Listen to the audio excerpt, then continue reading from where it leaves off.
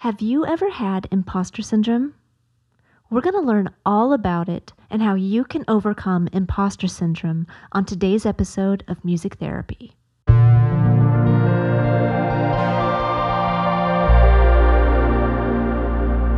Hey everybody, welcome to Music Therapy. I'm Jessica Risker. I'm a musician based here in Chicago, Illinois, and I am also a licensed clinical professional counselor.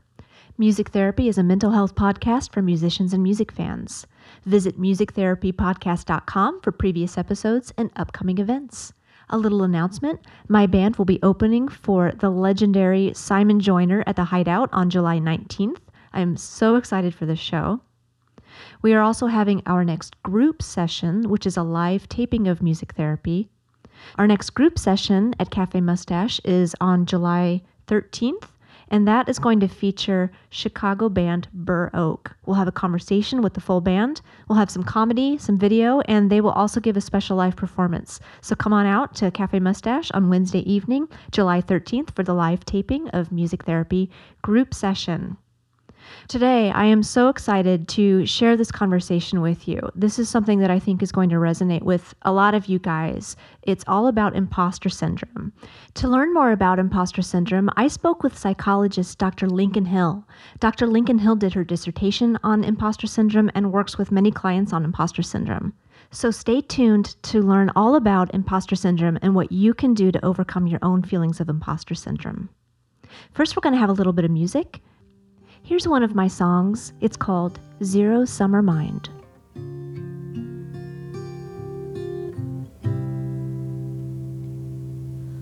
Riding on my bike, I glide as I pedal faster while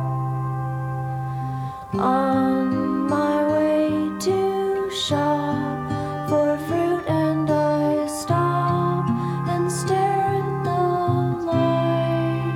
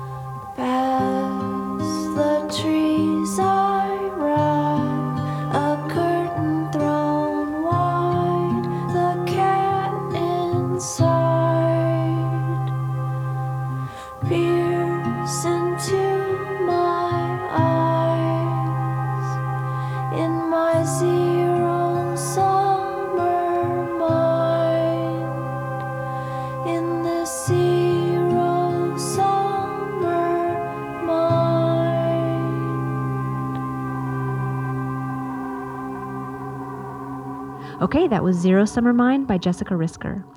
And all the cool background noises and swirls are by my bandmate Joshua Wentz, who also engineers the episodes of Music Therapy.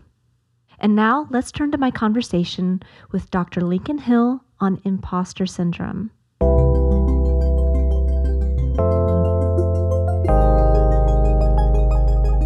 Thank you so much for being here, Dr. Hill. Yeah, I'm happy to be here. Thanks for inviting me.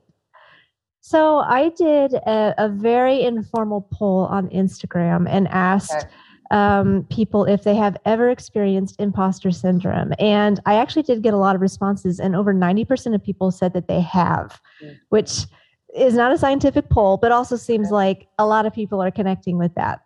And I am so interested to learn a little bit more about what exactly imposter syndrome is, and maybe offering some advice or some coping strategies for people who do experience imposter syndrome. Absolutely. So maybe we can start out and just open it up with the question, what is imposter syndrome? I think that's a great question, because I think a lot of times we hear the term, but we don't really have a sense of what exactly are we talking about. Right. So in the research, imposter syndrome is kind of defined as the imposter phenomenon. That's how it was originally coined by the initial researchers and clinicians who discovered it. Right. So they were basically looking at primarily a sample of middle class white women who were really high achieving. And they found that these women, despite all these achievements that they had a really difficult time internalizing those successes. Right. So it basically refers to people who believe that they're incompetent despite objective evidence to the contrary. Right. So they tend to discount their successes. They tend to associate their achievements with luck, and they tend to view themselves as frauds. And they're afraid of being outed by people who are important to them. So that could be like their bosses, their colleagues, whoever's important to them. They're afraid of being found out as a fraud and imposter, if you will. Right. So that's really what it refers to. But I think nowadays, people kind of associate it with a lot of different terms, like I don't know what I'm saying right now. Sorry. We'll take that little part out if you don't mind. Sure. Okay. Okay. But I think it's important to understand like what the origins of the term, kind of where the term originated, basically. I think that's really important. Yeah. Okay. Now, is imposter syndrome a clinical diagnosis? No, so it's not. So it's associated, though, with a lot of other mental health outcomes, right? So it's been associated with negative psychological mental health. It's been associated with things like self-monitoring, self-esteem, self-efficacy, stuff like that. But it's not necessarily a term that's in the DSM. It's not a clinical diagnosis. Yeah. But it's something that I think so many people have heard of. And, I did a episode recently on toxic people, which is kind of the same thing. It's something we've all heard this term, but we don't have this not an official term. And that's part of the reason to explore this. So the definition you gave, or the explanation of it, makes me think that it's kind of this secret feeling people have inside that they carry with them. And what might cause imposter syndrome? What might lead to somebody experiencing imposter syndrome? Yeah, great question, right? That's the thing that I'm always really interested in. So the initial researchers, they felt that some of it could be family socialization, but also societal messages about your group. And initially, they really thought the imposter syndrome uniquely affected women compared to other gender groups. But now we have a lot of research that shows that other groups of genders experience it at the same levels, but the reasons for it might be different. So they suggested that maybe if you come from a family who says that you're amazing no matter what you do, right? They just give you all this flattery all the time. You kind of have a hard sense of saying, well, what exactly was my talent? What exactly is just people telling me that I'm good? People might doubt themselves in that way. Someone may have an achievement and their family may tell them, oh, you got that because you're so charming, you're so sweet, you're so pretty, you're so et cetera. Anything outside of it coming from you. And that person may then go on to doubt their abilities in the future. Like, is that really because I worked hard and I'm deserving of this? Or is it just because I'm pretty or because I'm charming, et cetera, et cetera? And they also thought that it could have something to do with the societal implications of success too, right? So for women in particular, a lot of times women are punished for being successful, especially in fields that are driven by men. So this kind of idea of by kind of feeling like this humility, like this type of lack of confidence, then I'm allowed to stay in these places. Like they wouldn't let me really stay up here if I were braggadocious, if I were really confident in myself. So it's almost like the self-protective thing. So there's a lot of things like that happen. And there's also a lot of different things that kind of maintain the imposter syndrome for folks, which I can talk about too, if you don't mind. Yeah, absolutely. Look, can I Yeah.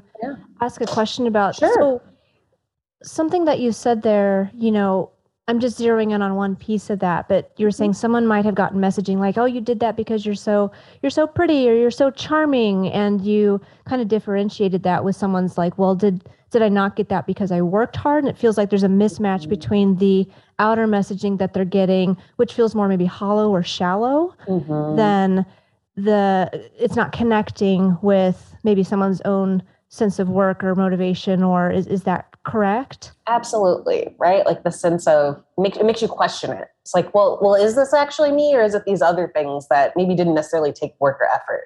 Right? Is it just that I'm a social person and that's why I get in these positions, or is it that I'm actually hardworking and maybe just deserving of this because of the work I put in?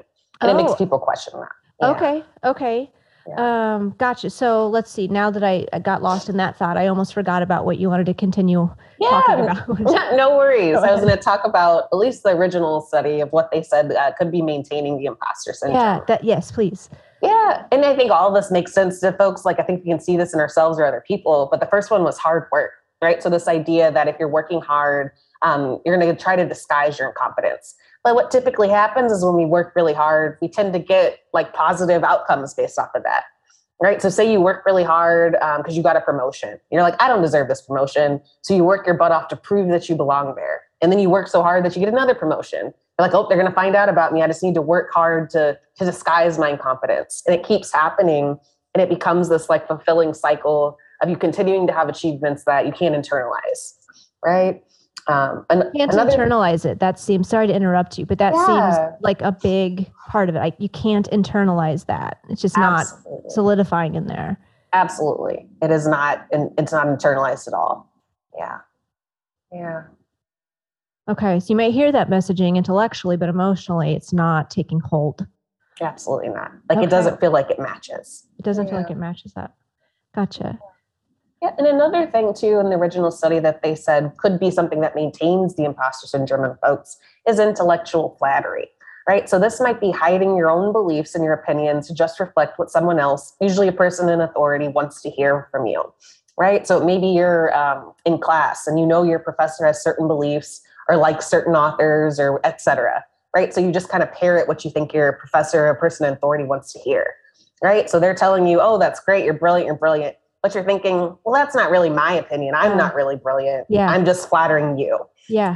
So that's something else that might maintain the sense of imposter syndrome in a person. Okay. Yeah. Yeah. Another one, too, was like I said earlier with charm and social sensitivity. So this idea of trying to win approval from other people. This one was interesting to me. It's basically like if you have a respected authority figure. So again, maybe a mentor, maybe a boss, it could be anybody, right? And they spend time with you, they know your work, and they're telling you like you're really great and you really want their approval. You want them to kind of co-sign your abilities. But then once they do, you're like, maybe this person isn't actually the best person to do that. So then you kind of, Yeah. you undermine whatever they're saying, right? So, and I think we've all can imagine times where that's happened. Like they don't really know what they're talking about. And then you find somebody else who can be that mentor and kind of fill in that role. And the cycle continues because they're probably going to validate you as well, but they don't know what they're talking about. Now they're not as trusted of a source for me. Yeah. So we're talking about this core belief that I'm a fraud. And so everything's kind of rippling out from that. So even if someone's telling you you're not, you're going to view them through that fraud rather filter. And well, that you must not be correct because I know I'm a fraud. And Absolutely. keep spilling out. Yeah. So yeah, despite having all these external things that should maybe be validating you and telling you like, yes, like you got these grades, you got this promotion, you did all these things. You're like, nope, they're wrong. I'm a fraud. And I just need to make sure they never find out about that. Yeah. And I just need to make sure they never find out about that. Can you speak to that piece? I need to like keep that safe, keep that secret. Yeah, that's the part that's always really interesting. And that's when people like try to disguise what they believe is their incompetence, right? So they're like, oh, I just need to work extra, extra hard. And that way I'll be worthy of this thing, or this will be disguising the fact that I'm so incompetent, right? Let me take on a whole bunch of extra things so that I can prove this, right? And it's because it's like, I don't want people to know that I'm not supposed to be here. So I'm going to like push myself to these limits to kind of prove that I'm not a fraud, but I still believe I am one. Yeah. It's kind of, again, that mismatch that keeps happening.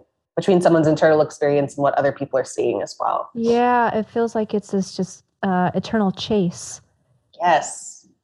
I don't know what you think about this, but I was also thinking about imposter syndrome. Could we think about it in terms of, there's such a social component to it, how I'm being perceived. Yeah. And I guess I was wondering if there's any link between imposter syndrome and anxiety or social anxiety, the way that others are perceiving me. There are connections. There have been studies that have shown connections between those two things. I don't know if there's necessarily been studies that show that anxiety is kind of the underlying thing that's happening, but it's absolutely tied to anxiety and other negative mental health outcomes too. Gotcha. Yeah. But yeah, absolutely what you're saying of like the social implications. And I think that's also a piece of what I've looked at with my research and what I really focus around. Is there are certain people in this world who are treated like imposters, despite having amazing resumes, despite having all of these credentials, despite having all these skills, they're treated like imposters, maybe because of their race, their gender, age, a whole bunch of different things, right? So then you have to kind of look at that because it doesn't exist in a vacuum. Like what messages are people learning about themselves from these other people? What are people telling them about their worth? What are people telling them about their value? Yes. Okay. Let's see. If someone's listening to this and they're thinking about, have I experienced this, or I think that I have, let's kind of zone in on what that experience might look like. What kinds of feelings might somebody have when they're experiencing imposter syndrome? Yeah, I think a lot of what you said earlier, some of that anxiety, some of that social anxiety, noticing like just discounting yourself. Like if you get a compliment from somebody, do you immediately kind of rebuff it? That might be a sign. Do you wait to share positive news? Are you waiting for something bad to happen with that? Things like that. Yeah. And then, and there's actually the Clance Imposter Phenomenon Scale, which is kind of a test, a 20-item test, a kind of rating where you are when it comes to imposter syndrome. And what is that called again? Yeah, it's the Clance Imposter Phenomenon Scale. Okay. And you can access it on, I believe, I think I have the link here. I can send you that too if you would like. And I will put that on the show notes page at musictherapypodcast.com for everybody listening. But yeah, that's great. Tell us a little about that.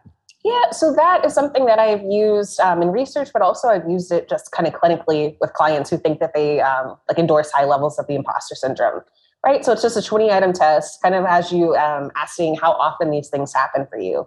And like I said, it kind of gets into things around like, do you discount your achievements? How do you handle compliments?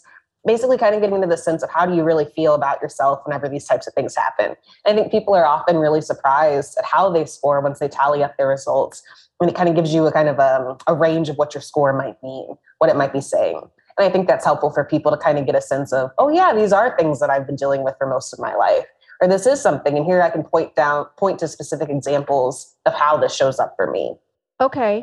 Yeah. Is there a difference between imposter syndrome and low self-esteem?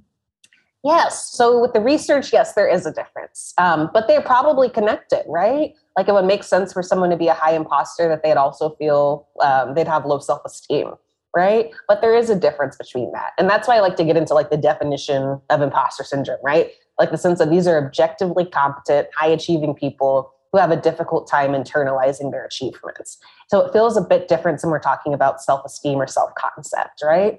And that's the part that I like to get really specific about. Yeah. Gotcha. Okay.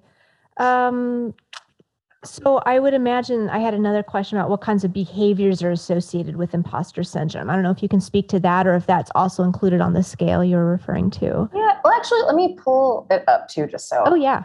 I feel like that's helpful for me as well. When I was doing my dissertation, I had all the imposter phenomenon tests everywhere. So I'm going to see if I still Did you do a dissertation on imposter syndrome?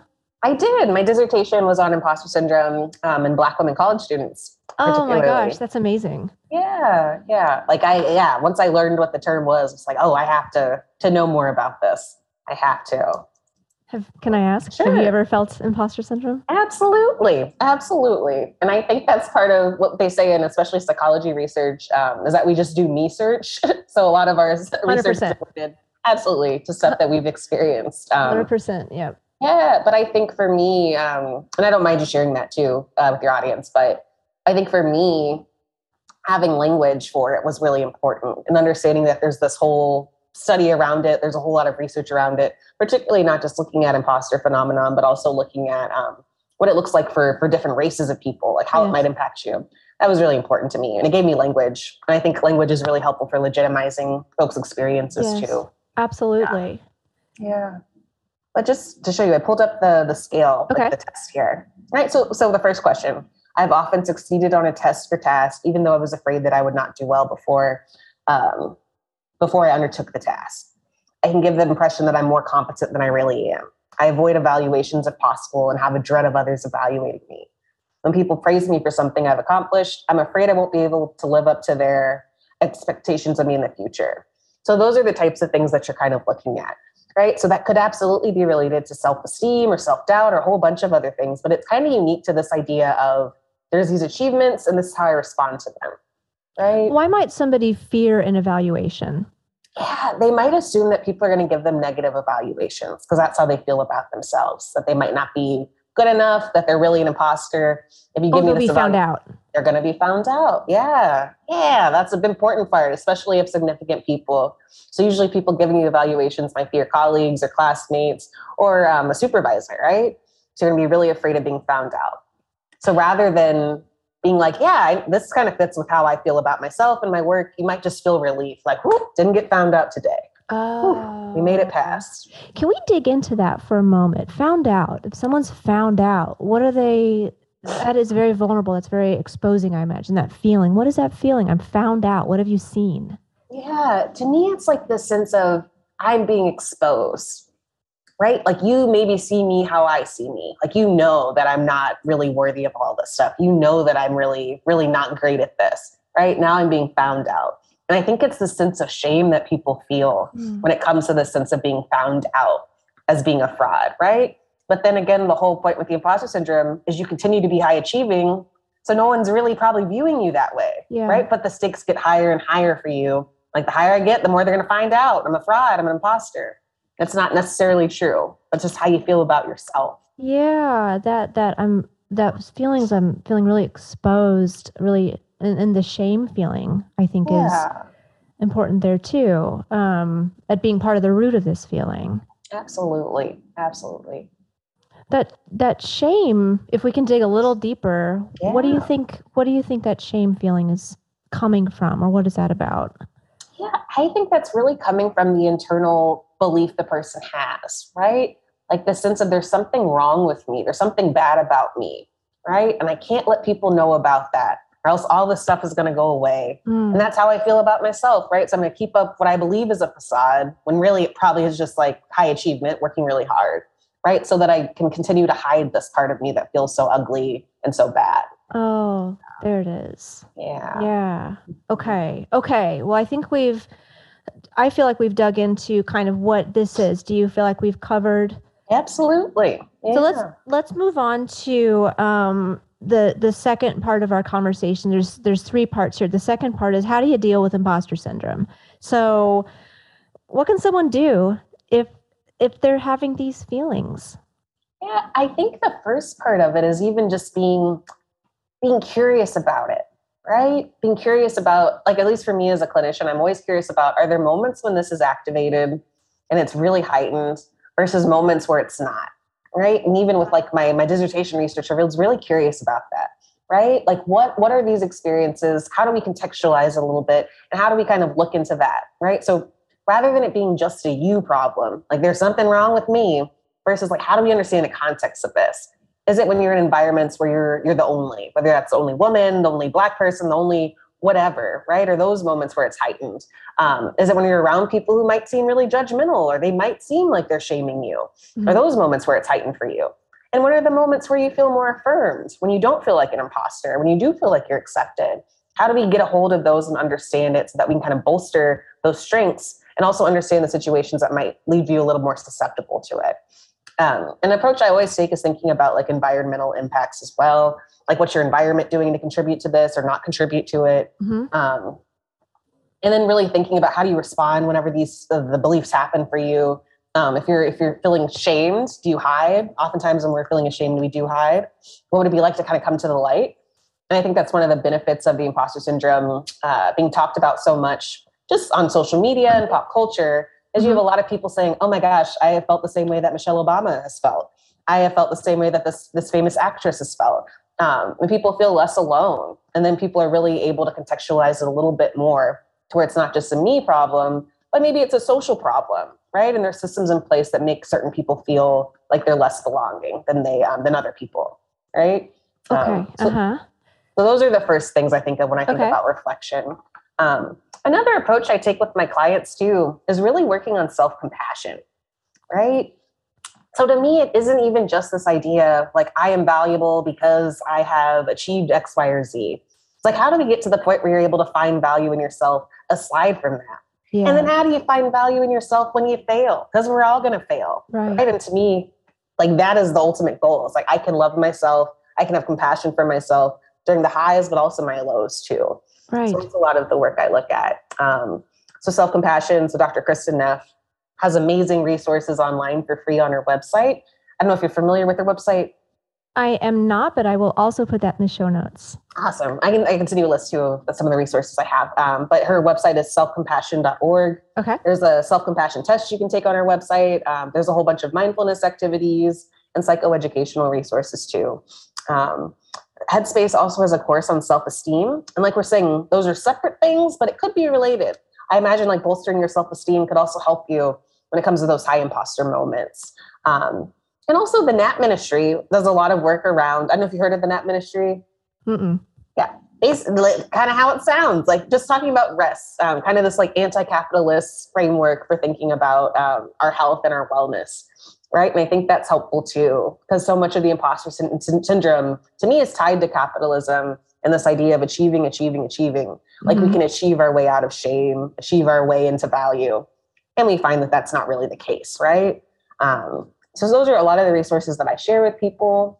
As far as books too, Radical Acceptance, everything by Brene Brown. Very much enjoy her work, especially around imperfection and shame and resilience.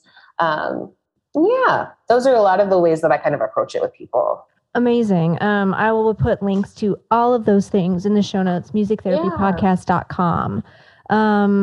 What are the best, in your opinion, modalities of therapy to help manage and understand imposter syndrome? Yeah, I think that's a great question. It depends, right? Like I think of like CBT, which isn't how I practice. I practice as a relational cultural therapist. So I focus a lot on being process oriented. I focus a lot on identity, relationships. But even CBT, like the fact that you can maybe challenge some of these thoughts when they come up, but look at the evidence for them. You're going to see like these things are mismatched. What do we do with that? Look at your cognitive distortions.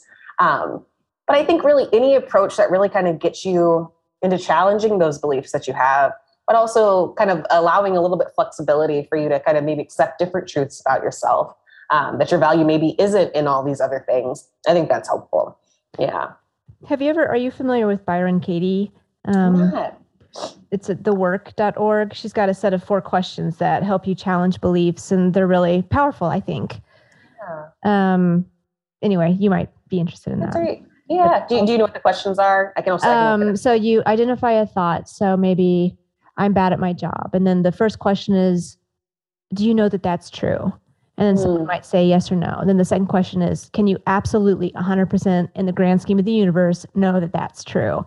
And that's the question that kind of makes people maybe open, like, well, maybe not. Yeah. The third question is, how do you feel? What do you think and do when you believe that thought? So maybe I hide this or that, or I, go out of my way to whatever. You might fill in the blank with that. And then the fourth question is, who would you be without that thought? Oh, love that. And then you kind of open to experiencing life without the thought. And it could be really just not a shortcut exactly, but a way to explore kind of these thoughts that we're talking about. Absolutely. Okay. Is there anything else that, let me ask you this, actually, if you have a friend, this podcast is geared towards musicians and music fans. So maybe you have a bandmate, or maybe you have a friend who's a musician or artist friend or something like that. If you have a friend who's struggling with imposter syndrome, what could a friend do to help somebody? Oh, I love that question. I love that, right? I think for me, And I would imagine for most people, it's easier to affirm other people. It's easier to support other people, right? So I think that's where community really comes into play. So being a good community member, being a good support, right? So that maybe validating your friend, maybe complimenting them on things other than their external achievements, reminding them of their internal value just by existing, reminding them of those things, and just maybe being a safe space. I think a lot of times too with imposter syndrome, especially if you know that a person has worked super hard and you're like, you are not an imposter, you're incredible. I believe so many positive things about you. It can be easy to maybe dismiss their feelings, to dismiss what they're saying. So just be a listening ear and hold the fact that maybe they feel this way about them. And I can also hold that I feel differently about you. And I can hold both of those things together. They don't have to like constantly be in tension. And I think that's helpful for people to feel like they can openly talk about this without being shut down, right? I see that a lot with clients who talk about imposter syndrome because they feel like they can't talk to certain people about it because they'll just kind of basically tell them to shut up. Like, that's not true. And that isn't always helpful, right. You know? Yeah. Yeah. Yeah. I think it's really, I'm really struck by this, this people placing this sense of worth on what they do, their accomplishments, where in fact, what we're talking about is just as a human being, a feeling of I'm not worthy or I'm not good enough. And that's heartbreaking. Yeah. But I think, you're talking about, don't just say, well, you played this big show, like, there's your proof. But just saying, even if you didn't play a show, I love you just as you. Seems like that's what some, I think probably across the board, we're all feeling. Right. Yeah. I we're all kind of struggling with. Okay. So this is the third section. And if you have just a couple more minutes, sure. These were some questions from listeners. I asked for some questions to ask you. They were excited that I was going to talk to you. So someone asked, does attachment trauma in childhood cause imposter syndrome in adults? That's a good question. I like to stay away from causation, right? Yeah. There could be some relation to that for different people, right?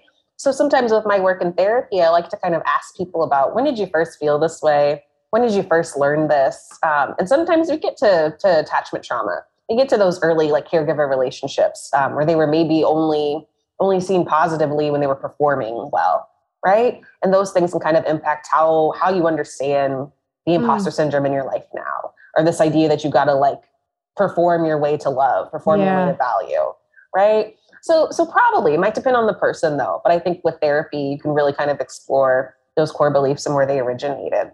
Yeah. I can also see too, many musicians, so much of their identity or artists is in their art. And, a lot of that gets tied into, are people seeing me, meaning my art? Are people seeing what I do? This is so important to me. Are they seeing this? Am I getting the recognition? And if not, what does that say about me? Absolutely. So again, this kind of gap between who you are is kind of separating that from what you do. Absolutely.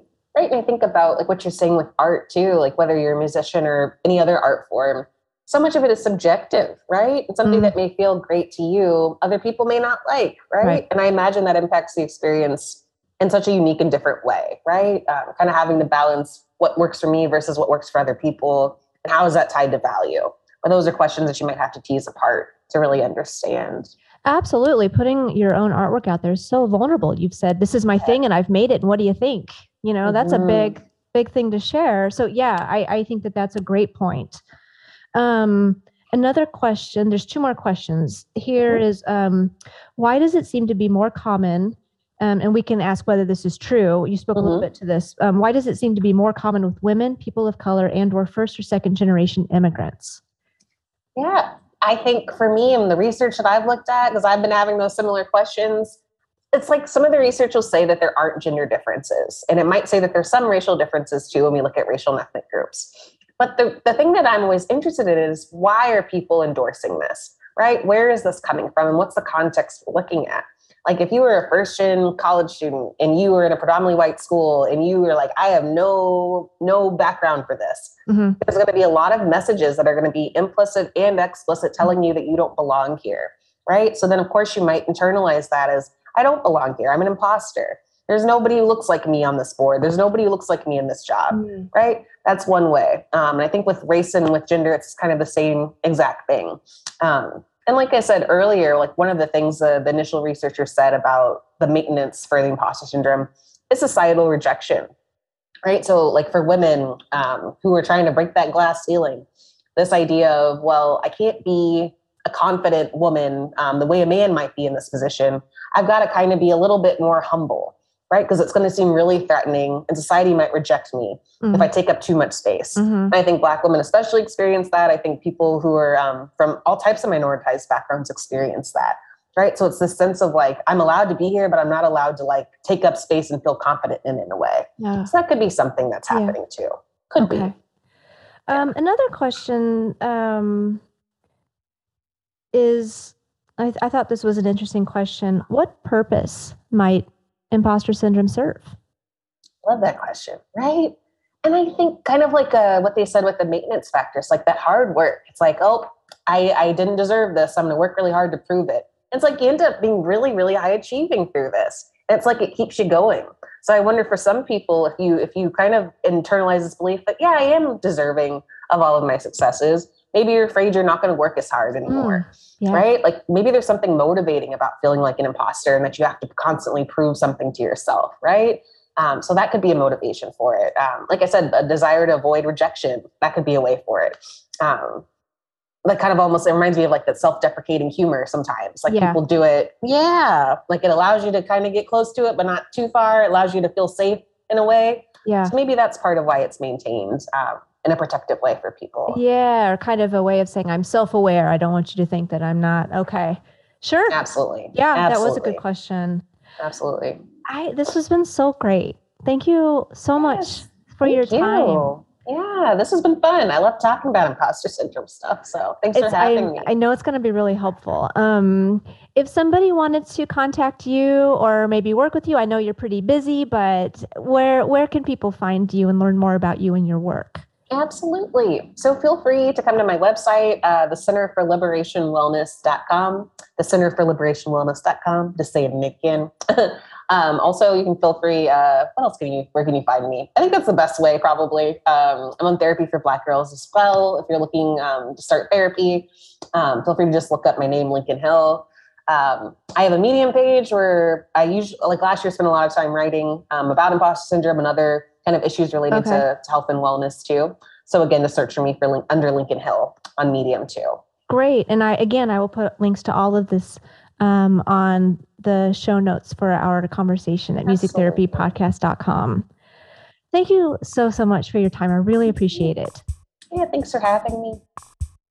Okay, that was such a great conversation. I want to thank Dr. Hill for her time today. As I said in our conversation, please visit musictherapypodcast.com for show notes, where I will put links to all of the amazing resources that we talked about today. I hope that you guys have been doing well and enjoying your summers. I'm going to take a break next week, 4th of July week, a little vacation, but we'll be back the following week. Come on out to Cafe Mustache on July 13th for our group session taping with Burr Oak. And of course, get your tickets for our Hideout show where my band will be opening for Simon Joyner. Music Therapy is hosted by Jessica Risker, produced by Sullivan Davis of Local Universe, and engineered by Joshua Wentz in Chicago. We'll see you in a couple weeks. Peace and love until I see you again.